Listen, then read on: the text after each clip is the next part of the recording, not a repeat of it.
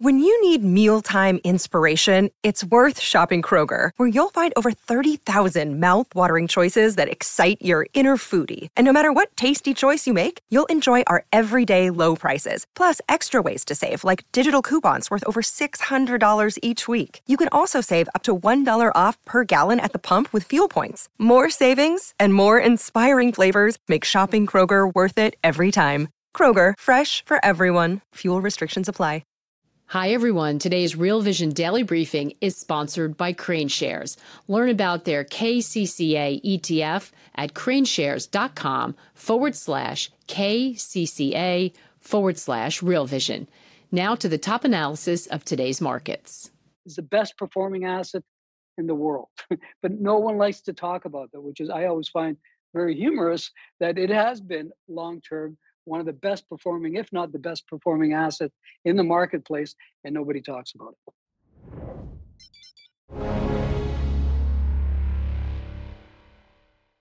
Hi, everyone, and welcome to this Real Vision deep dive on the gold market. Is this the end or the beginning of a golden era for the gold price? I'm joined by a couple of great gentlemen to answer that question. First of all, Ronnie Stoeferle, welcome to this show. Hi, Andreas. And also a warm welcome to you, Frank Giustra. A pleasure to see you. My pleasure. Guys, we've seen a pretty weak price action in gold lately, meaning that we've received a lot of questions on this platform on whether this is the end of a so-called golden era for the gold price. I'd like to start with an initial discussion on the drivers of the price action that we've seen lately. Ronnie, I'll start with you. Why do you think we've seen a sell-off in the gold price since the spring? Well, I would say we haven't only seen a weak price action when it comes to gold, but basically everywhere. I mean, it's pretty rough out there, and I don't know. You probably also get up very early and read and talk and think about markets for many hours these days. It's really crunch time, it seems. So I think when it comes to gold, first of all, we have to say that. Gold held up tremendously well against this huge rise in real interest rates. So if you would have told me like 1 year ago that real rates are at plus 2.5%, and the gold price would be trading at 1950, I would have told you, no way, it's not going to happen. Gold would have to trade at 1600, something like that.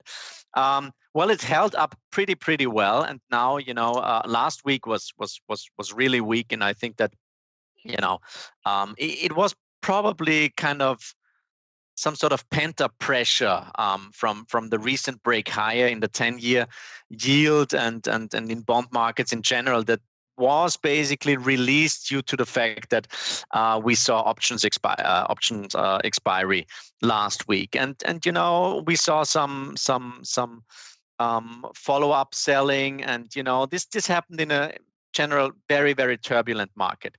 Let's not forget that we've seen enormous strength in the US dollar. The Dixie was trading at around 100 in mid-July. Now we're trading at 107. And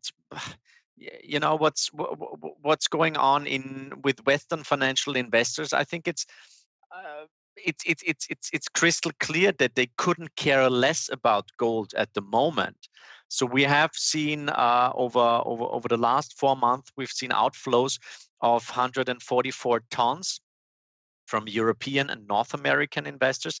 And I think this was kind of compensated and overcompensated by Chinese retail demand, but also by central bank demand, primarily from Asia. But now it seems that this is has kind of disappeared over the last couple of days. I'm actually, I'm not too concerned when it comes to gold. I'm more concerned about other pockets of the market, and I think we shouldn't forget that just in a couple of months we went from hard landing to soft landing, and now it's basically Goldilocks and higher for longer. And I don't buy into that. Yeah, I think we're in for a really, let's say, challenging market over the next couple of days. And just to sum it up, my take is that selling gold because U.S. Treasury yields have risen so sharply is probably it's 100% correct in the short term, but it's probably wrong in the intermediate and long term. So can gold go lower? Definitely, yeah, mid 1700s, something like that can definitely happen. But I think it's still a pretty constructive setup. Frank, what do you make of the most recent price action in gold and commodity space? Anything that has caught your attention? Well, I agree with almost everything that Ronnie said. I think that we live in unprecedented times, and what's happening out there in the general marketplace, gold included, and everything else, we've never seen this before. Times are different, and I don't believe this is the end of gold. I believe this is the beginning of gold. And I think what Ronnie mentioned, that there's the ETFs have been sellers. The paper gold market has been very weak. I think since about 2020, ETFs have lost 21% of their holdings. People are bailing on gold, but this is the West. And that's not what's happening in the East. In the East, there's a tremendous demand, and has been for a while, and it's accelerating, of physical gold. So you can't confuse what we're seeing in the West, which is the price action of paper gold, with what's really happening where people are buying gold in the physical form. And I think that the sentiment generally with respect to gold is that we're in this now with this new term, higher for longer. Okay, and I think that term, higher for longer, is going to go the way of transitory inflation. These are terms that mean nothing. In reality, the rates where they are now cannot stay there long. They've stayed there a lot longer than they should have. And I think you're going to see some sort of a financial accident. I see a recession coming, and I see either a recession or a financial accident, or both, which is going to turn all of this sentiment around, and you're going to see people pile back into gold when this charade that the Fed is conducting is over. Hey, sorry to interrupt again. It's Raoul here from Real Vision. I'd love for you to subscribe to the channel, get the notifications. We have so many incredible conversations with so many amazing people. It will really help you in your financial journey and your journey to understand just what the hell's going on in this world. Anyway, click subscribe, get the notifications, and enjoy. I think I have three major topics that I would like to discuss with you guys today. One of them relates to gold flows in the East versus the West. I think that's a very interesting topic. And then I'd also like to discuss gold versus Bitcoin in this era of financial repression, and ultimately why gold fits into a broader portfolio. But why don't we start with gold flows across the globe, now that you also mentioned the discrepancy between the flows that we've seen in the East and the West lately, Frank. I'd like to start with you, Ronnie. I mean, it was pretty clear that central banks reacted across the globe to the seizing of the Russian FX reserve after the invasion. It was like we got a reaction from central banks globally in gold space to this turmoil between Russia and the US. So if you look at central banks and their role in this gold market, how important are the central banks and the central banks' flows to the gold market? I think it's pretty interesting, first of all, that the gold community likes to criticize central bankers all the time because they're behind the curve and everything, and they're printing too much money. But then on the other hand, we're quite happy that central banks hold big amounts of gold, and that they're actually buying huge amounts of gold, especially when it comes to Asian markets. Now I think that last year, basically, and this is something that we called pretty accurately. I think with the start of the war, it's something broke, and it's pretty obvious that if like 400 billion in Russian reserves are basically wiped out with a stroke of a pen, that's definitely a signal to many other countries that are somewhat critical to the United States and don't share their opinions all the time. And that's quite a lot of countries actually. So I think that many countries kind of woke up and said, well, perhaps we've got too much dollar exposure. We should perhaps diversify out of debt, because we saw that it can happen pretty quickly. So last year we saw the highest amounts of central bank purchases, basically since I think since the numbers are recorded. So at least since the 1950s. And first half of the year was also very strong, highest purchases from central banks in the last 20 years. So it is definitely a big trend. And it is not only China and Russia that are quite vocal and quite transparent when it comes to their central bank purchases. And I think we shouldn't underestimate the symbolic character of that, Chinese announcing every month that they've purchased some gold. But it is also, Arabic markets, quite recently also in Europe, Poland, and also Hungary were buying gold. Singapore is building up their gold reserve. So it is definitely a big trend. And I think, I've posted a chart this week that was pretty went kind of viral, and I said, well actually, if you have a look at the numbers, we are seeing more of a de-euroization than a de-dollarization. And I think that everybody hates Brent Johnson for his view on the strength of the dollar and dollar milkshake theory and so on, but nobody's really talking about the role of the euro in international trade. And I think that the euro is much more threatened than the US dollar at the moment, probably. So I think and that's a very, very long-term story. If you want to see some, new world monetary order, let's put it that way, some sort of multipolarity, you need a currency that is neutral. You need a currency that doesn't have any counterparty risk. You need a currency that has very sophisticated, infrastructure when it comes to trading, when it comes to all the banks settling trades, and you have to have a currency that is very liquid. And gold is traded roughly 150 billion per day. So I think that in this really big political development that we're seeing, we will continue to see quite a lot of demand coming in from central banks, primarily from emerging markets.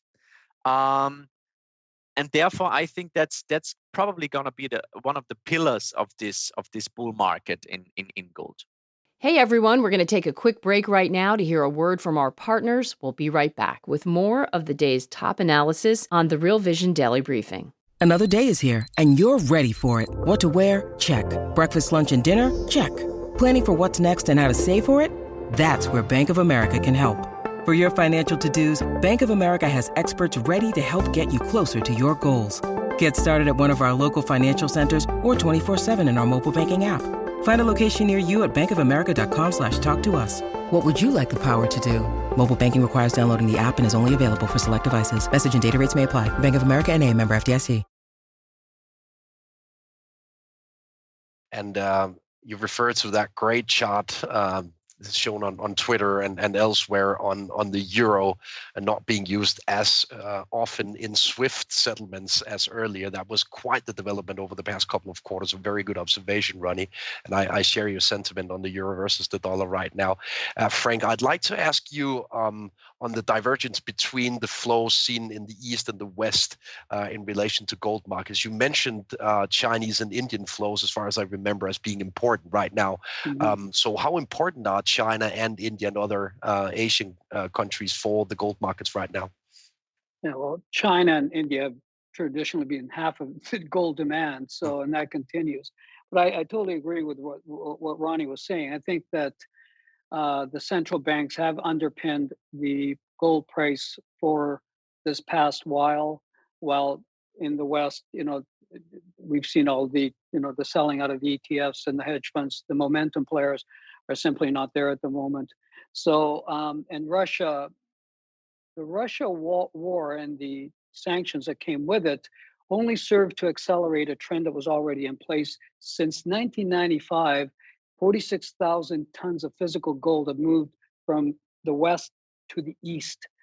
Since the beginning of this last year, but think of close to 700 tons have physical gold have moved from the west to the east. In other words, the New York and London vaults are being emptied, and the physical stuff is moving to places like China. I personally believe that China has much bigger gold holdings than what they've reported. I think that that 2,100 tons that they've reported is way understated, and I believe that for a very simple reason. And I believe there's a purpose to this. I believe that first of all, China is the world's largest gold producer, is the world's largest gold importer. It doesn't allow the export of mined gold in China. So you start looking at all that gold has flowed east, a lot of it to China, and you wonder where it's being stashed and for what purpose. I'm one of the few that believe that the world is going to undertake a reset in the global monetary system, and that gold will play a role. And that is the reason that every emerging market in the world right now has been buying gold at an accelerating pace. You mentioned Singapore. Singapore doubled its gold reserves in a very short period of time. Brazil did the same last year. Every month it's a different player, but they're all the non-Western players. All of the BRICS plus countries and the global South have been loading up on gold. And you have to ask yourself, what is the purpose? And as Ronnie mentioned, gold is money. And it's a very liquid form of money. It's a very neutral form of money. And in a world where I think, we're going to see a very either multipolar world or a bifurcated world in terms of trade, in terms of geopolitics, the world is preparing itself for what is coming next. And I honestly believe that gold will play some role in that. What it looks like, I don't know. It could be a BRICS currency or BRICS plus currency. That might take some time, but there is definitely an interest in going in that direction. Or it could be the yuan may emerge as a gold-backed currency. You have all of the central bank digital currencies that are being test piloted in about 130 countries. And so, and plus alongside of that, you're seeing all of these, almost every day now, you see a bilateral agreement between countries to trade in only their local currencies. So if you just think forward, what could happen, as the world is looking for a monetary reset, perhaps these digital currencies in these bilateral trade agreements will have gold backing, some form of gold backing. Keep in mind, you don't have to have 100% gold-backed currencies. You think Great Britain 100 years ago, it only put 20% backing to the British pound when we had, when currencies were backed by gold. So it's not necessary. You can create some form of structure where it's based on GDP, trade, or money supply. I believe that will happen because when you have 80% of the world's population wanting a change, and now because of the Russian war and because of the tensions between China and the US, China is out there advocating for a change. It's courting dance partners and it's getting them in droves. So I believe in due course, we're going to see a monetary reset, and I believe gold will play a role. So I think we're slowly but surely getting started on the discussion on why having gold in a portfolio, Ronnie. If we look at the probability of a monetary reset, for example, it is obviously one of the questions you have to address when you set up a portfolio as an investor or as a pension fund. So if you look at the probability of such a monetary reset or the risk of a reshuffling of the financial system globally, in that context, what are the pros and cons of introducing gold as a hedge against that in the portfolio?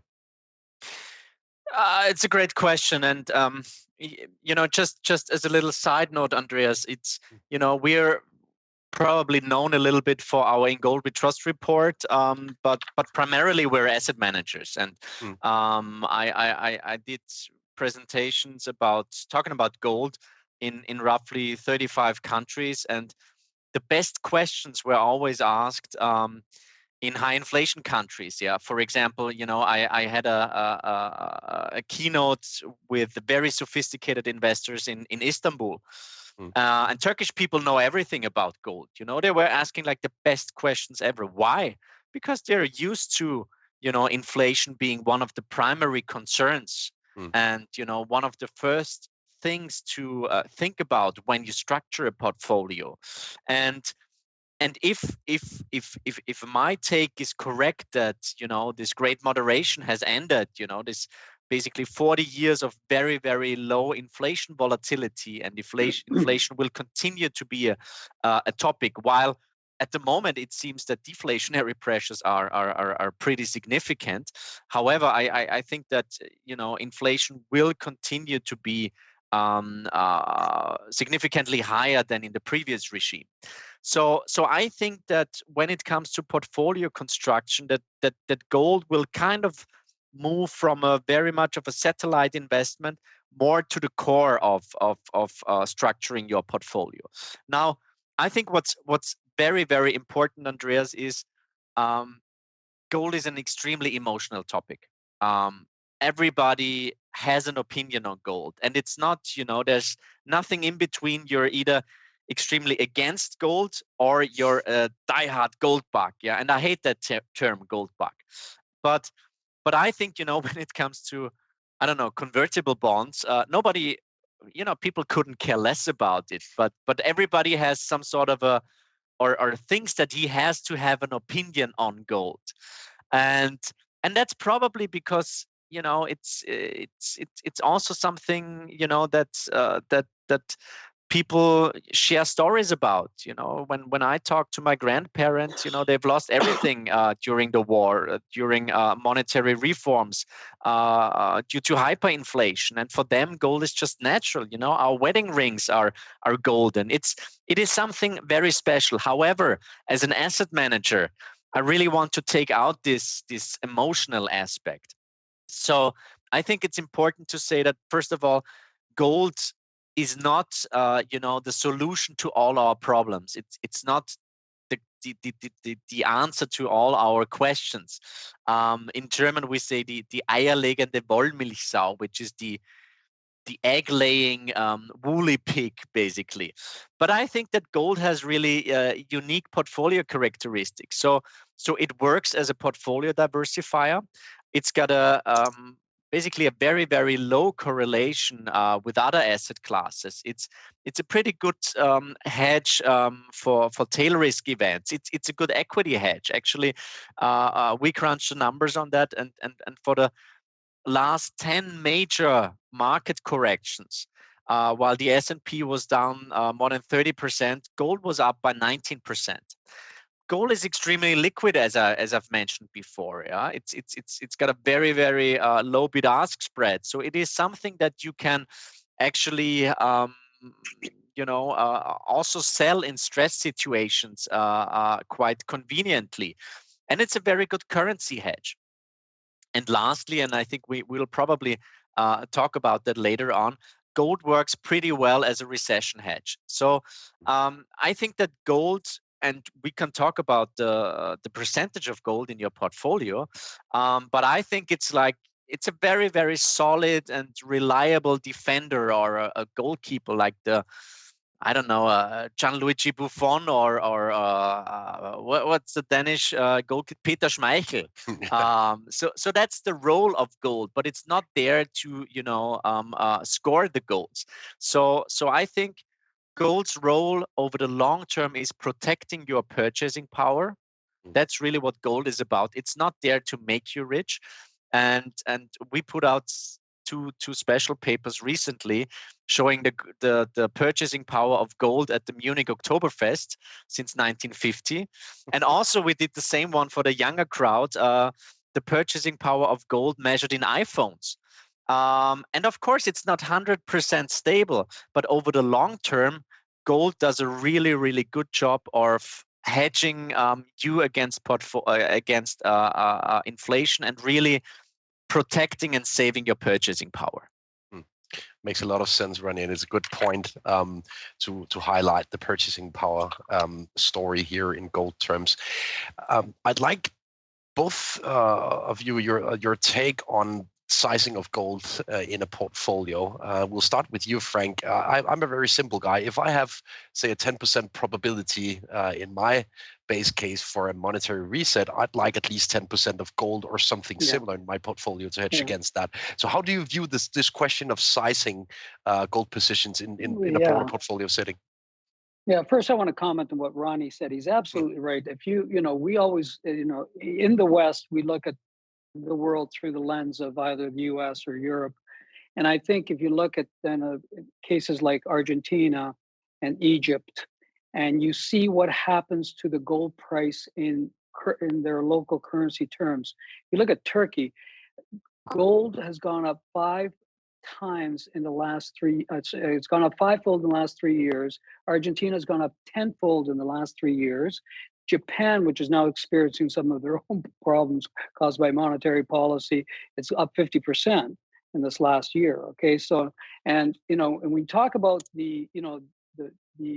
what becomes part of culture, and as in Germany, I lived in Argentina as a little boy. My father lost everything to hyperinflation in Argentina. Everything. By the time he got his money out of the country, hyperinflation had set in, and when he got his money, it was worth absolutely zero.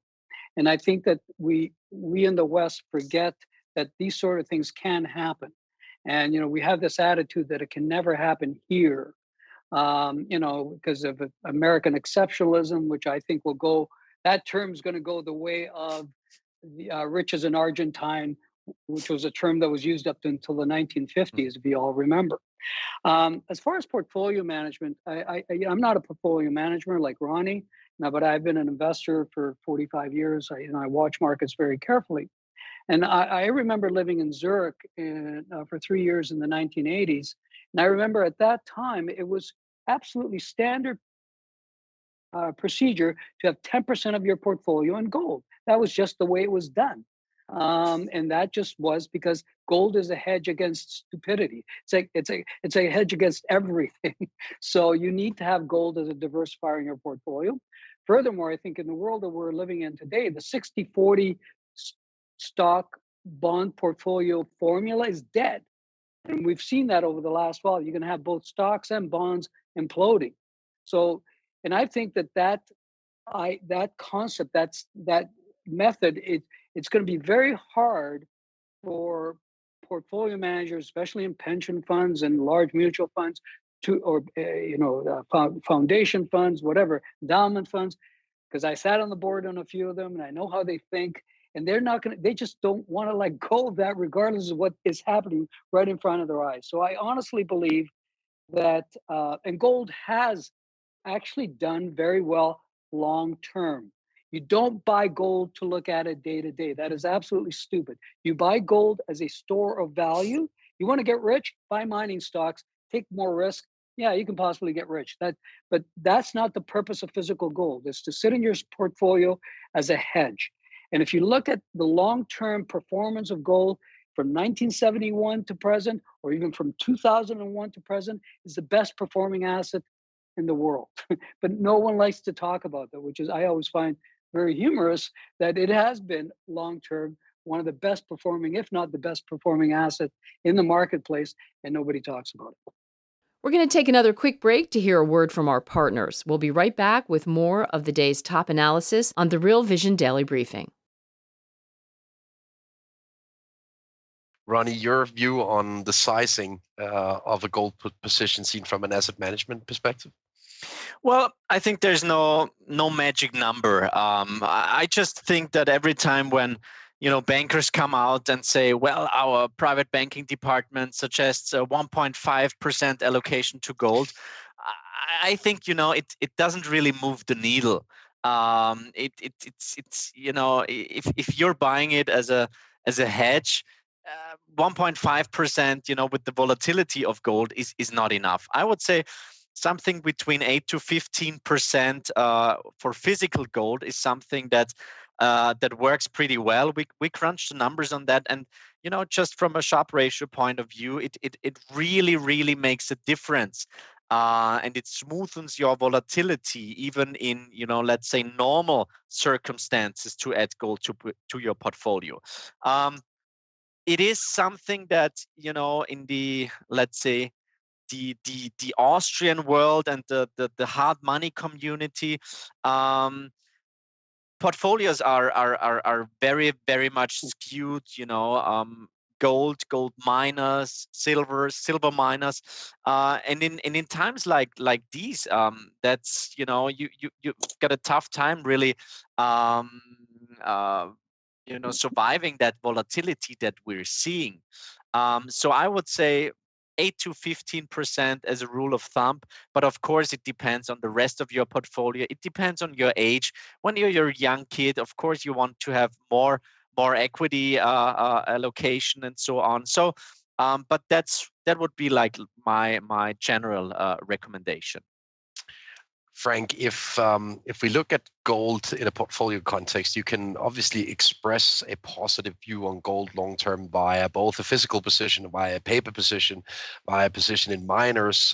So how do you view this question on how to express a position in gold in portfolio terms? What do you prefer to do?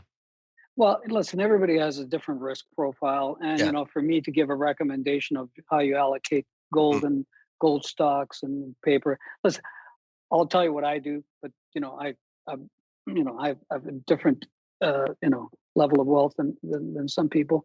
But I'm very heavily invested in physical gold. That those numbers that Ronnie was throwing around make a lot of sense to me for physical gold. If I want to trade gold just on action, I'll trade the gold ETFs, but I would never own them long term as a store of value. And then because I have been a mining financier my entire life, obviously I'm invested in mining stocks. But listen, the way I do it, like I'm the guy that creates gold mining companies. I've created quite a few of them over the years, some very large. And obviously I have an expertise in that, so I'm going to be way more heavily weighted in gold than most people.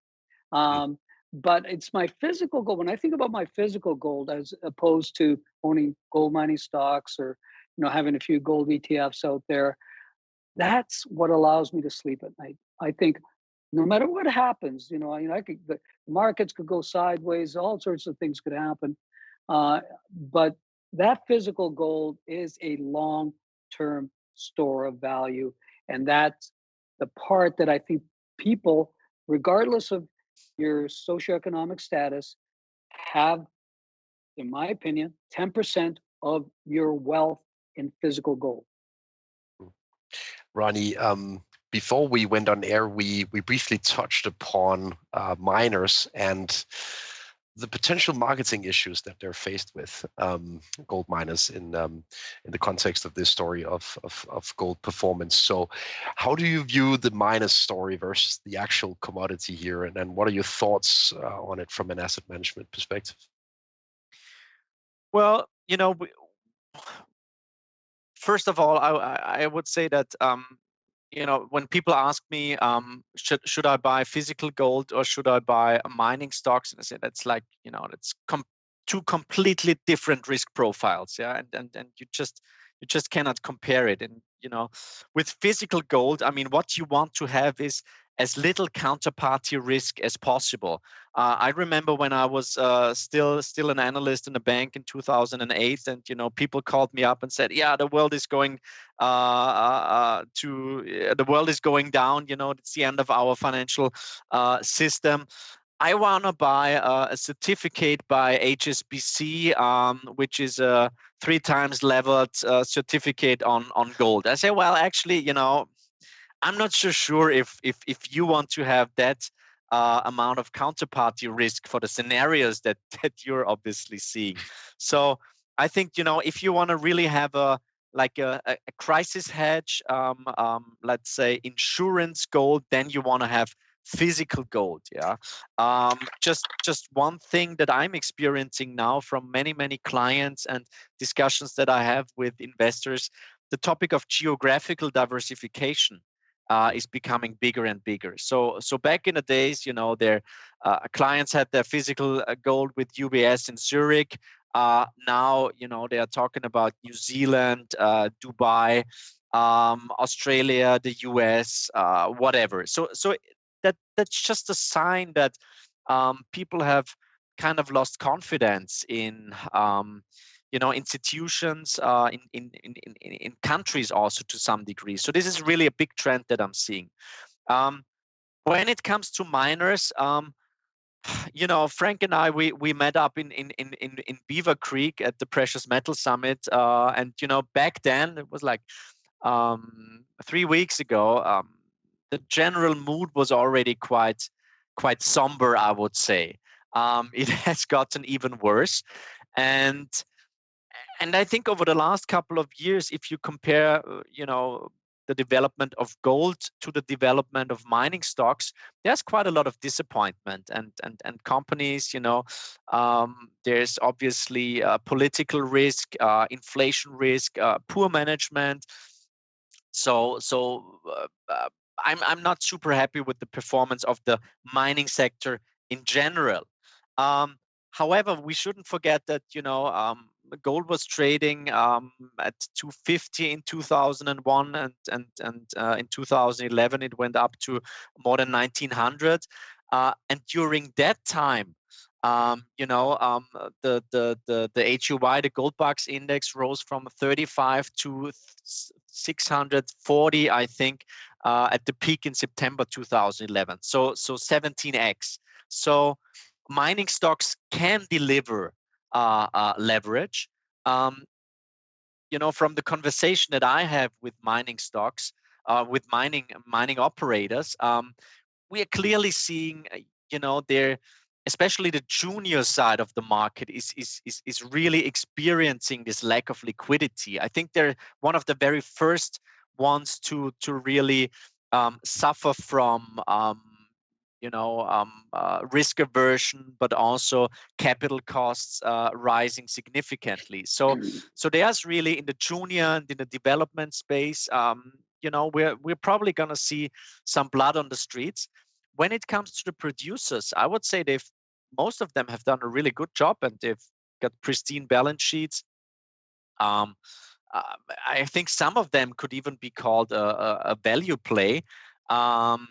And I don't know, I think it was Ross Beatty who actually said at the Denver Gold Conference, he's feeling like a little kid in the candy store, referring to Warren Buffett's quote, what he was saying during the big equity bear market. But actually, Buffett is misquoted. He actually said back then that he feels like a young boy in the whorehouse. That's the original comment by Warren Buffett back then. So pardon my language. So I think it's a pretty good setup in many mining stocks. I think the sentiment probably cannot be any worse. But, and this is a topic that I also discussed with Frank and Rob McEwen in Beaver Creek, I think the sector really has a marketing problem. First of all, due to the fact that many people regard gold as something useless, not necessary, while copper, lithium, cobalt, whatever are needed. And they've got a much more positive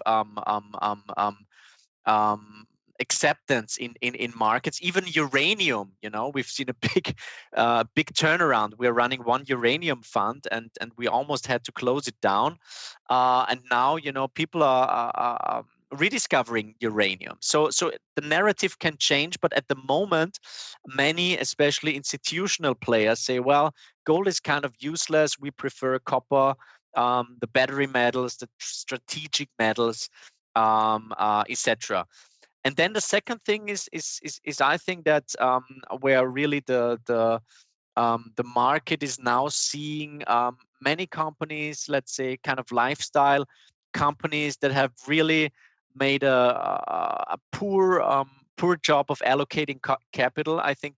And that's the beauty of a bear market. I think many of those companies will be wiped out, but for the good ones, for the well managed companies with good people, good projects, solid financing, I think it's a terrific setup.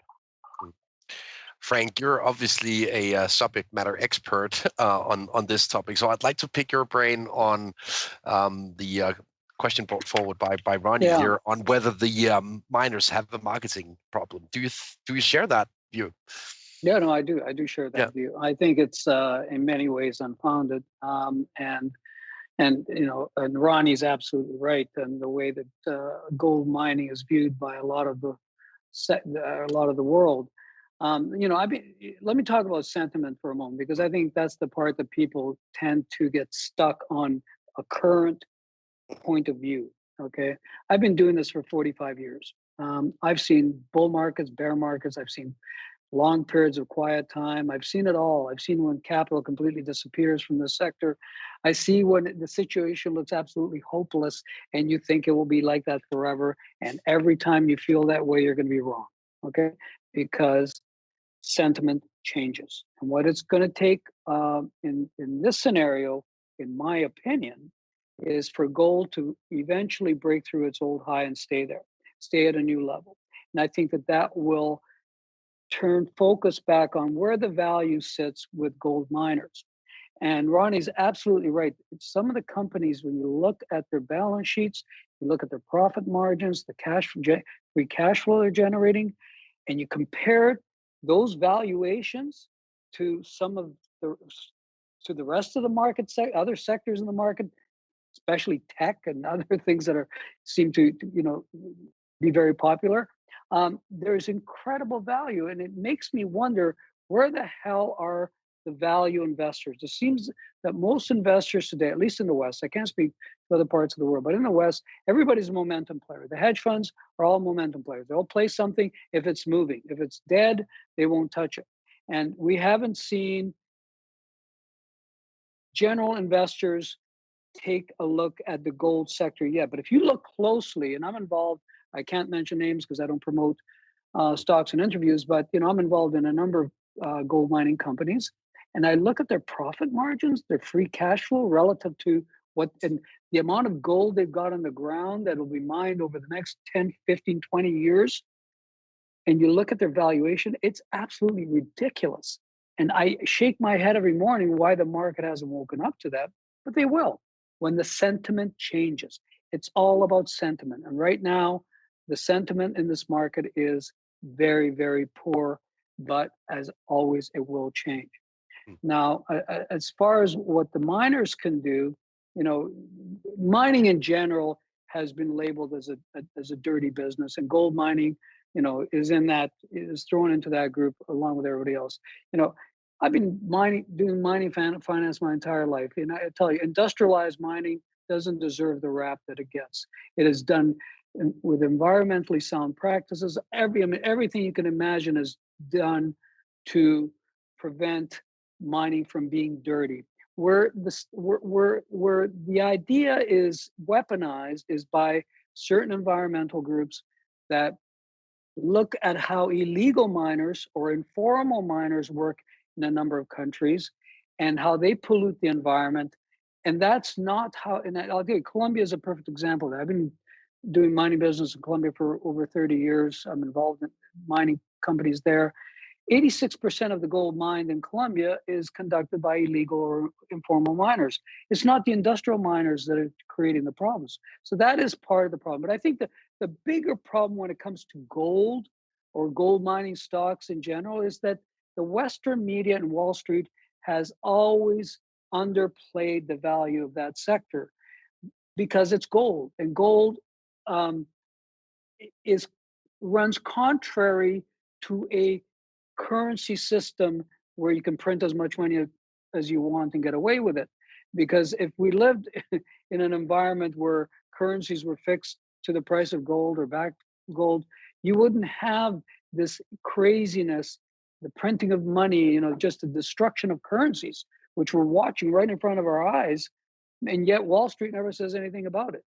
They're only now acknowledging that there is a de-dollarization taking place, although they will both warn in the same breath, they'll both warn about it and be dismissive about it, that it will ever happen. And I can give you numerous examples that I've read that, the narrative war has begun on gold, and the idea that or de-dollarization.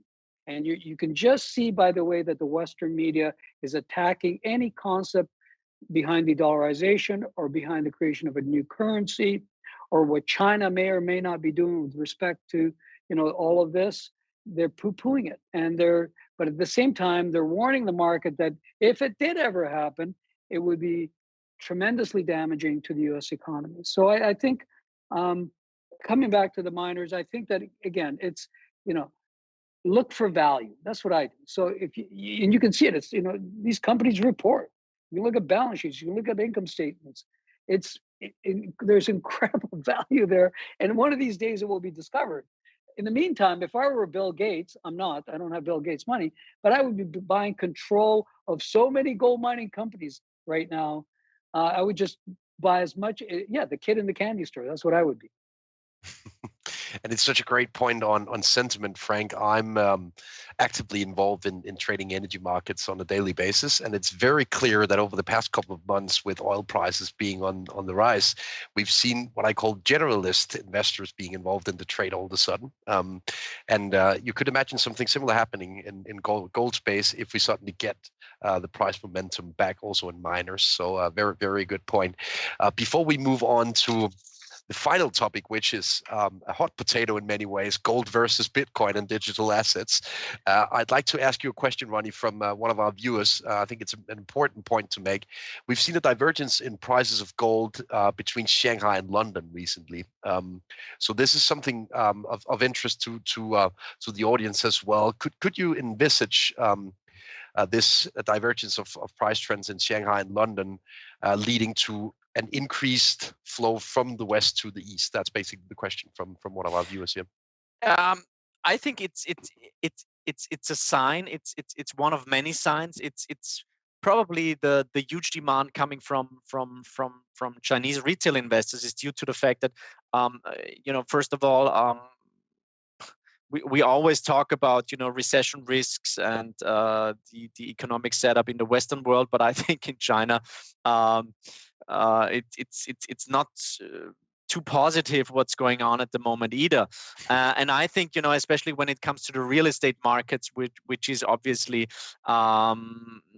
most important for private investors, people have kind of lost confidence, and we've seen all those real estate developers closing down and really being in a distressed situation. So I think that was one of the reasons why so much interest came from China. Then on the other hand, probably also due to the weakness of the renminbi.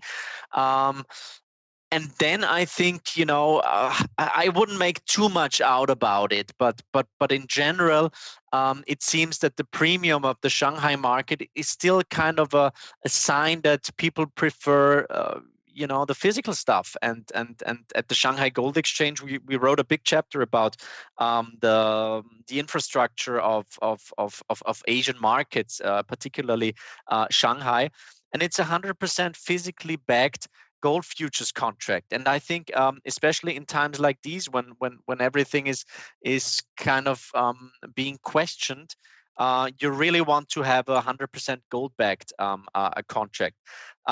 However, those premiums have kind of narrowed over the last couple of days, so I wouldn't make too much out of it, but it is just a sign, I would say, that Chinese demand is becoming bigger.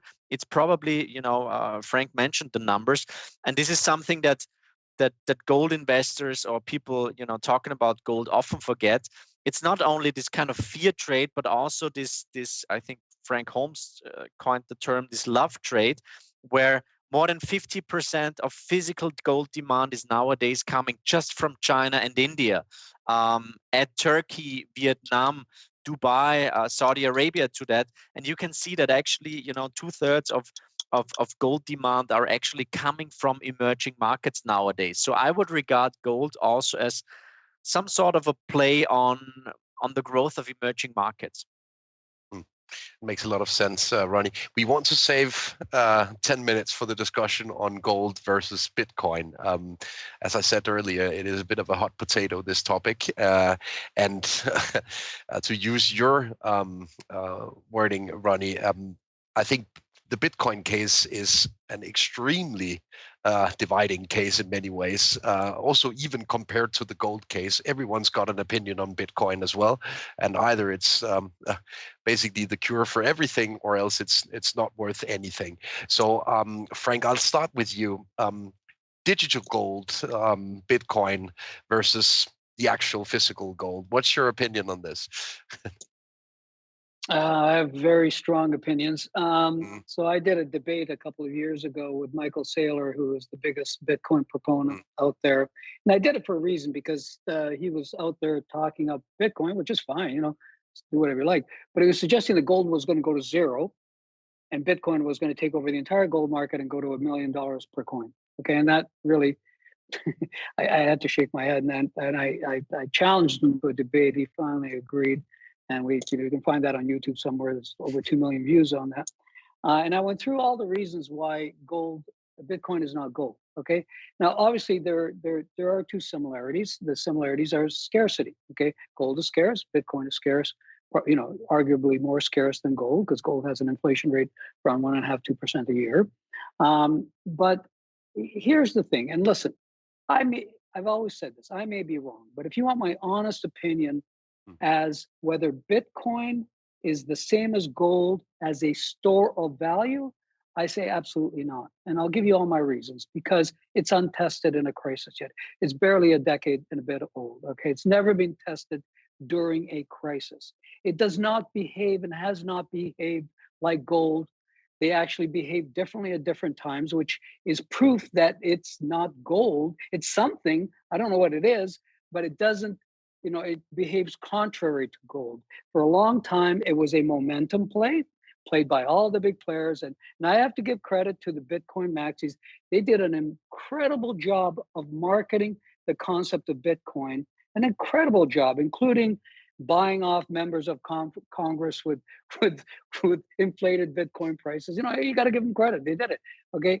But it's not gold. Okay. Gold's been around for 5,000 years. An ounce of gold today will buy you a fine gentleman's suit, like a Cucinelli suit. It'll buy 1 ounce. Will buy 150 years ago, it bought you a nice gentleman's suit. 2,000 years ago, it bought you a fine Roman tunic. Okay, it keeps its value. Period. So, what do I fear?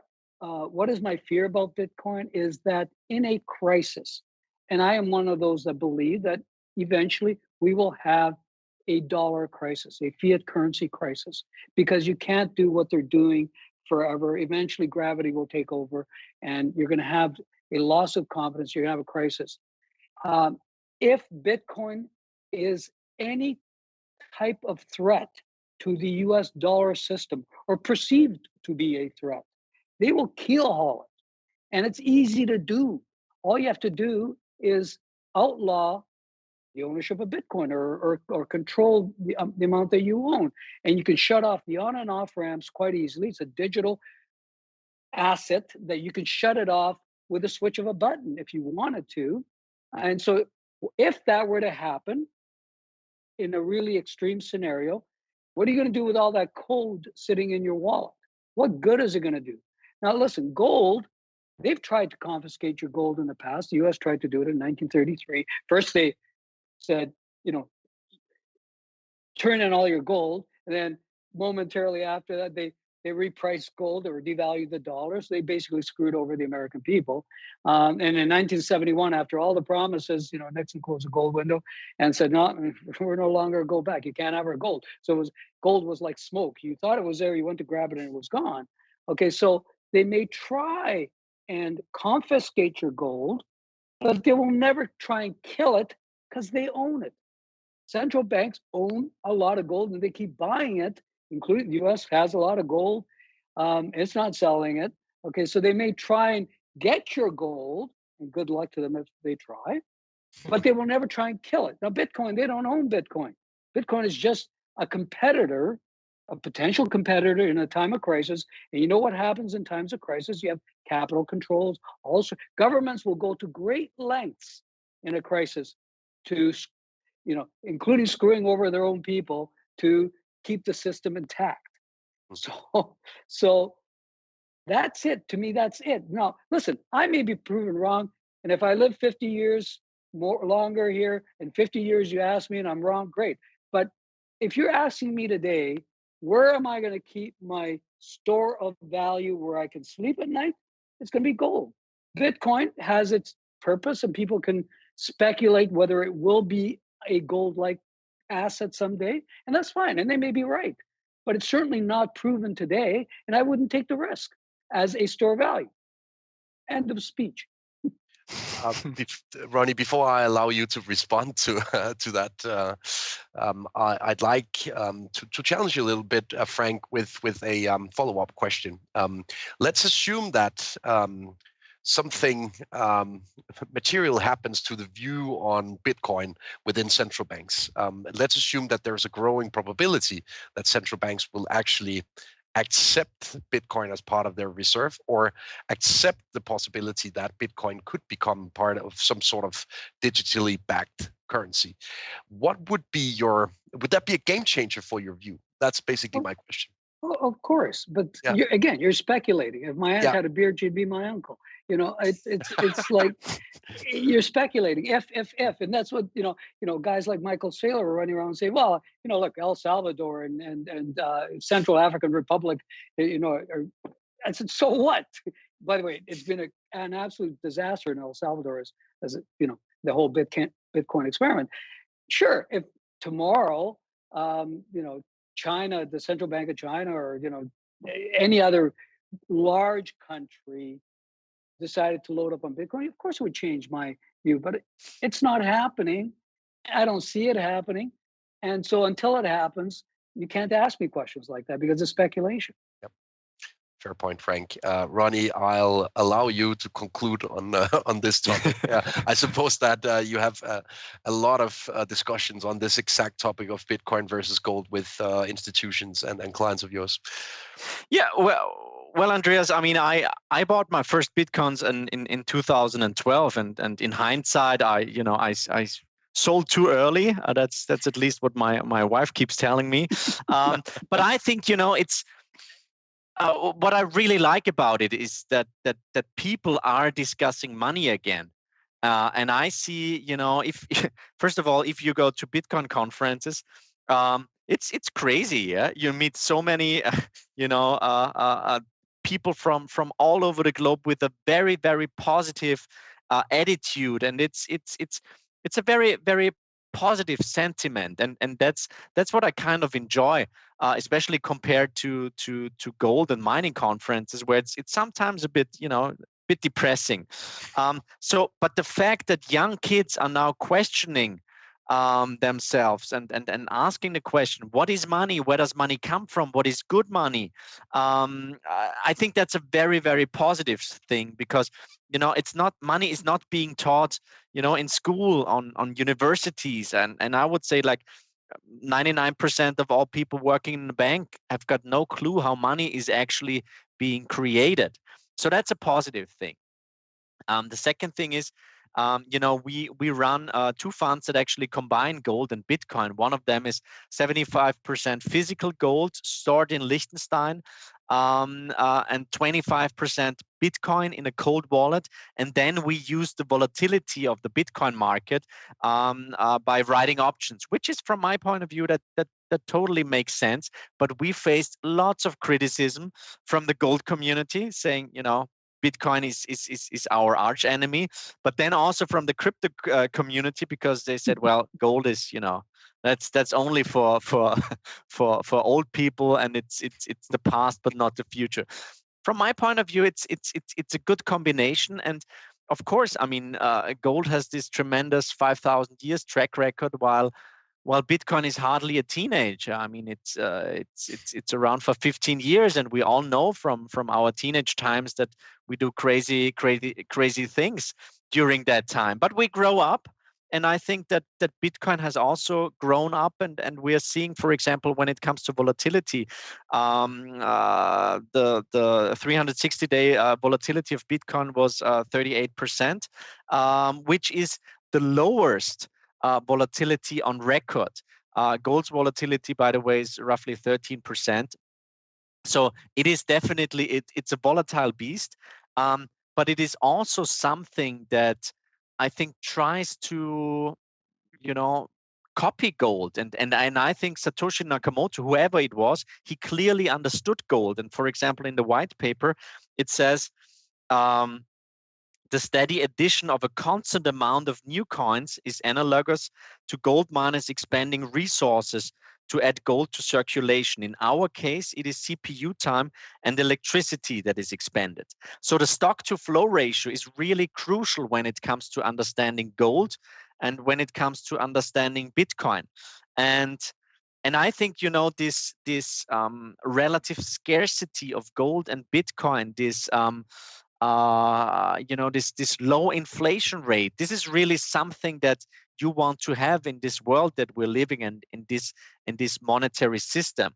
So I would say, buying Bitcoin, but also buying gold, it's like a very active decision to leave the fiat money system. And I've got it for many people that have never bought gold, but also Bitcoin before. For them, it's like they feel like it's something, it's like having sex for the very first time. They try to read everything and inform themselves, and they're really nervous. But it is, I think, once you got it, once you understand how our monetary system works, I think gold, for stability, but probably Bitcoin for convexity makes sense. But I know that it's a very, very emotional topic. But let's face it, we're free market guys, and I think we all enjoy the virtues of competition. And why shouldn't we have like currency competition? I think that's what Hayek basically said. So I really welcome the fact that Bitcoin is here, and I would say that I once made the comparison in an interview with Daniela Camboni. I said it's like gold is like having this super stable Volvo SUV in your garage, while Bitcoin is like a motorcycle, a Ducati Panigale, and you can have both actually. Yeah, why not? When it's probably a bit icy, when it's raining, when it's foggy, you want to sit in the Volvo SUV, but it's probably more fun to ride the Ducati. So I'm in the camp that says, well, why not have both? Ronnie, to be brutally honest, I think losing my Bitcoin virginity was a better experience than losing my actual virginity. But I guess that says a lot about the latter, right? Guys, it's been a tremendous pleasure hosting you for this discussion on gold markets and also the discussion on gold versus Bitcoin. Ronnie Stoeferle of Incrementum Asset Management, thank you very much for being with us. And also Frank Giustra, the president of the Fiore Group, thank you very much for being with us on our platform. It was a pleasure hosting you. Thank you, Andreas, and thank you, Frank. All the best. Thank you. And to all of you watching out there, thank you very much for being with us for this hour with a deep dive into the gold market. We'll be back with more soon on the Real Vision platform. My name is Andreas Steno. Thank you for watching. Thanks for joining us, everyone. Today's Real Vision Daily Briefing is sponsored by Crane Shares. Learn about their KCCA ETF at craneshares.com/KCCA/Real Vision.